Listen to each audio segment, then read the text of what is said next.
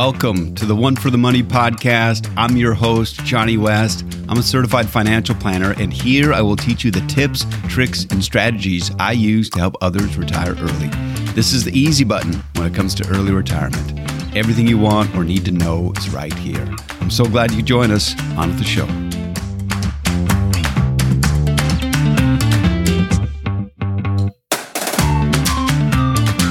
Welcome to episode 16 of the One for the Money podcast. I'm always glad and grateful you take the time to listen. June is the season of graduation, and so the episodes airing this month will focus on the cost of college and how best to pay for it. Today's episode is part 2. In the tips, tricks, and strategies portion, I'll share 5 factors to consider when navigating the college funding maze. Thank you for listening. Now on with the show.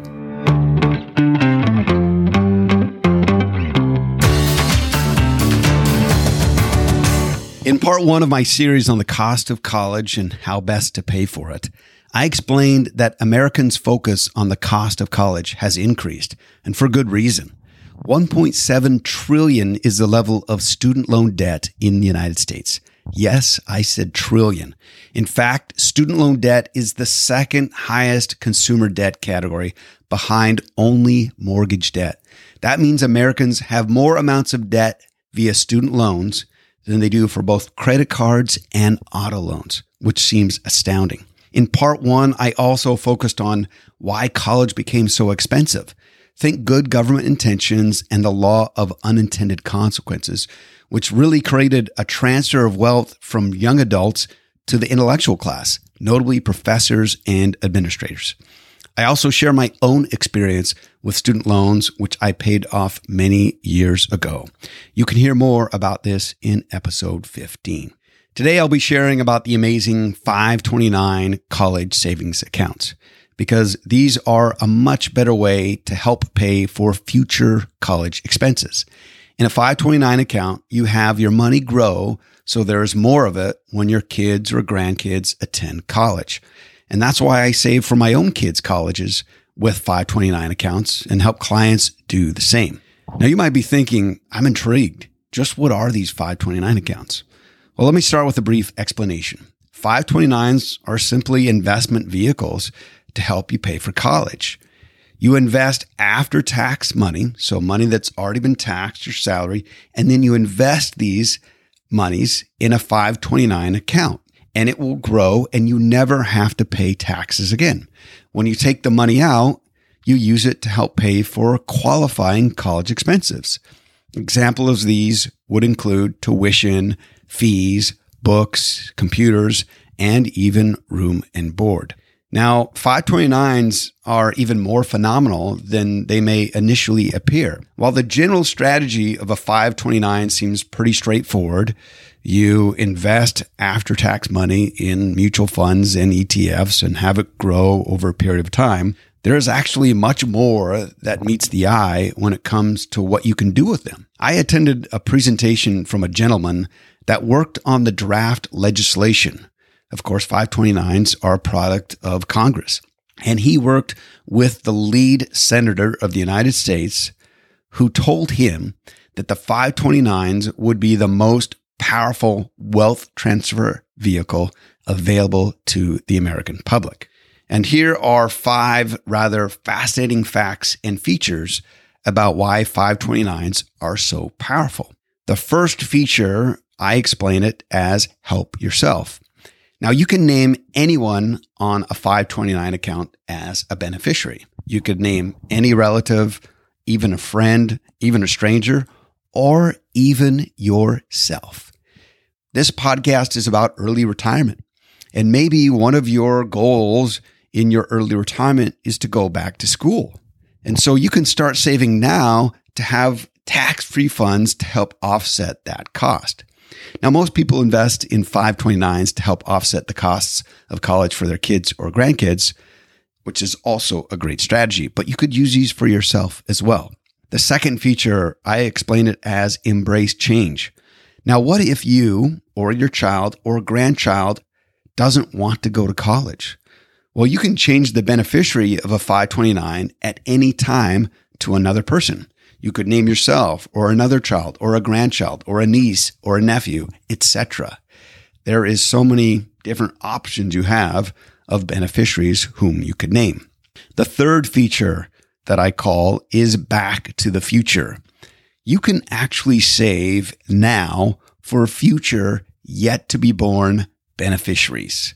Now, this principle is pretty simple when you combine facts 1 and 2 that I just explained. You can open up a 529 and name yourself as the beneficiary. That's fact 1. And in the future, you can then change the beneficiary to someone else. Say your future born child. That's fact 2. Therefore, parents and grandparents can start saving now for their heirs that they'll have in the future. This increased amount of time allows you to potentially realize more of the benefits of compound growth, as it really is the investment times interest to the exponent of time where you get this growth. Or in other words, if you want to improve the growth of your account, give yourself more time for it to grow. The fourth feature regarding 529s is what I call timeless. With most 529s, there are no required minimum distributions. This means money can be left to compound or grow for multiple generations. You can't do this with non-retirement or retirement accounts, which have to be distributed at a certain age or at death. If your kids don't use all of the money, you can let it grow for another few decades until the next generation needs it. This can create a significant educational legacy.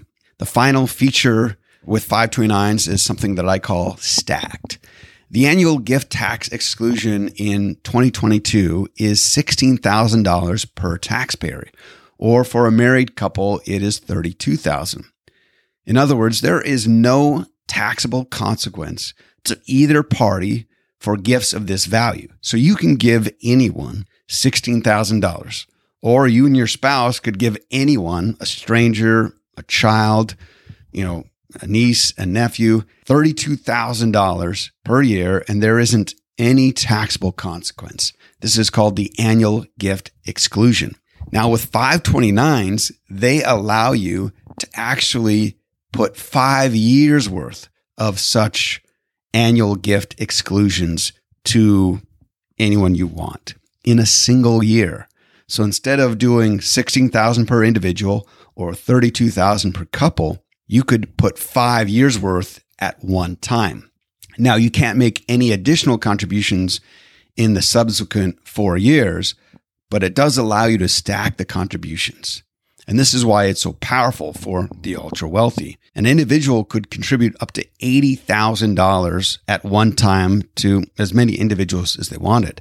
And a married couple could contribute $160,000 per beneficiary because of the 5 years worth of contributions at $32,000. Now, let's say you had some really wealthy grandparents with 10 grandchildren.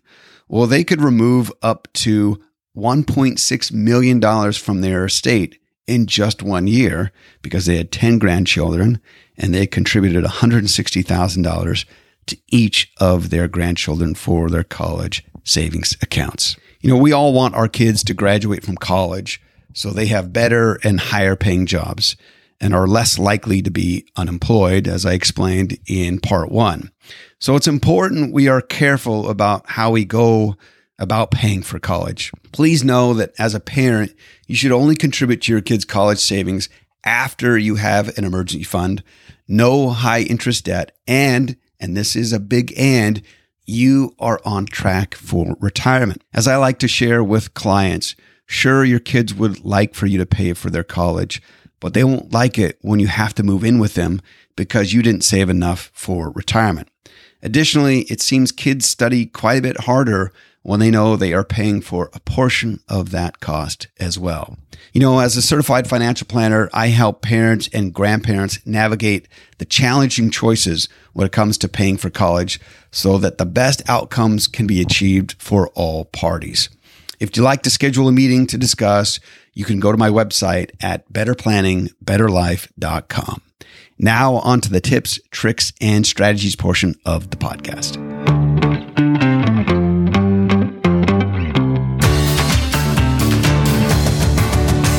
In today's tips, tricks, and strategies portion of the podcast, I'll share 5 important factors to consider when it comes to navigating the college funding maze.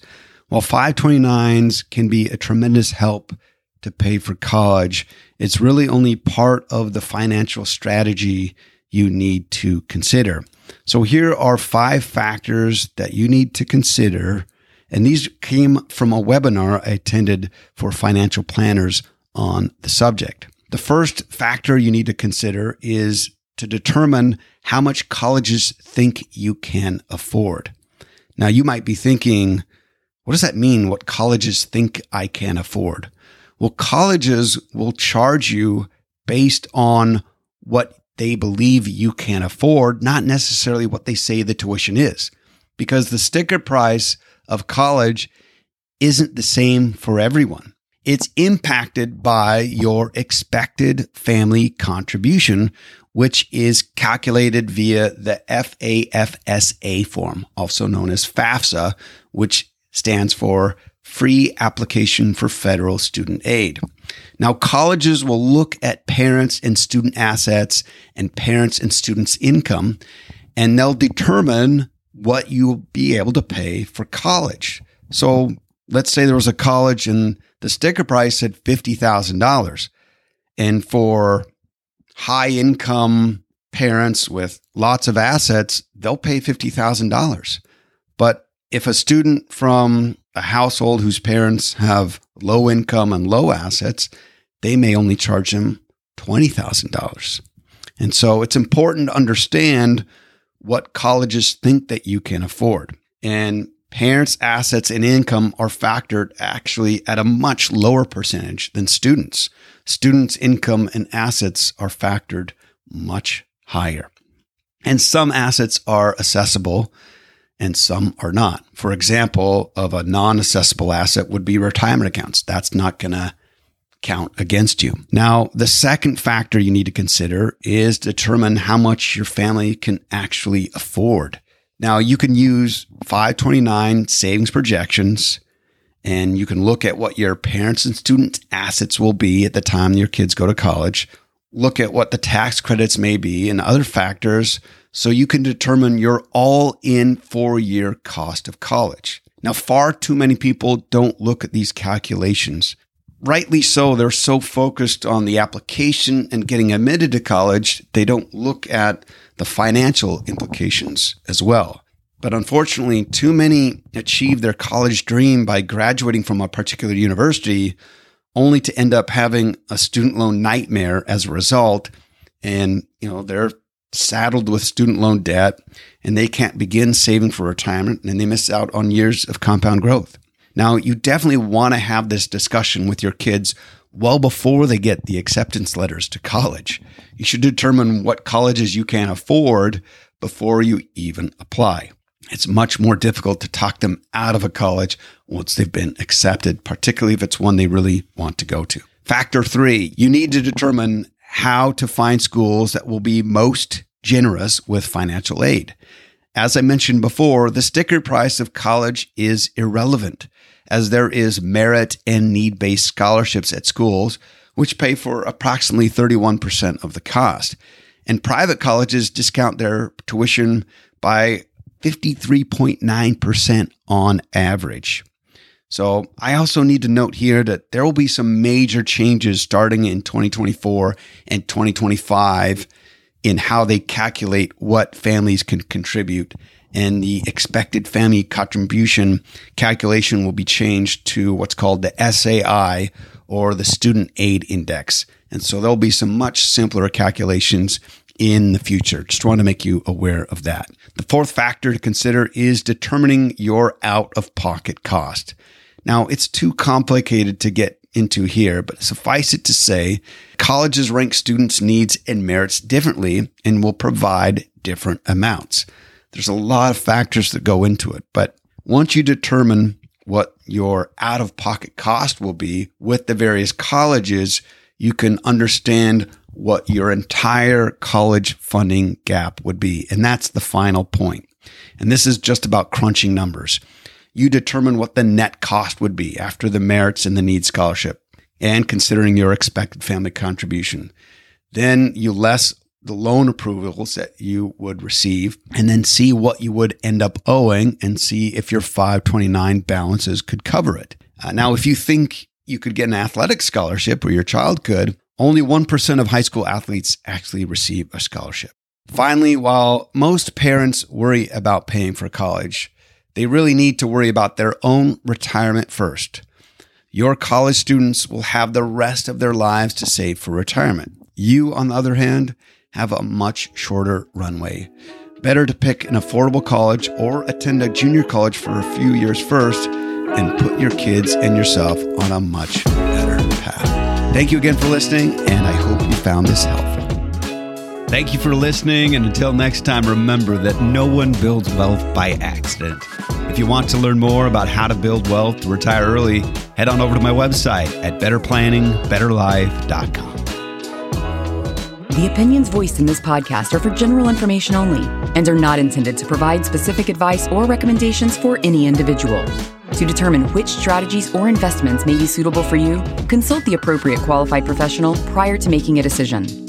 There is no assurance that the techniques and strategies discussed are suitable for all investors or will yield positive outcomes. The purchase of certain securities may be required to affect some of the strategies. Investing involves risks, including possible loss of principal. Economic forecasts set forth may not develop as predicted, and there can be no guarantee that strategies promoted will be successful. All performance referenced is historical and is no guarantee of future results. All indices are unmanaged and may not be invested into directly. Individual tax and legal matters should be discussed with your tax or legal professional. Johnny West is a registered representative with and securities offered through LPL Financial, member FINRA, SIPC.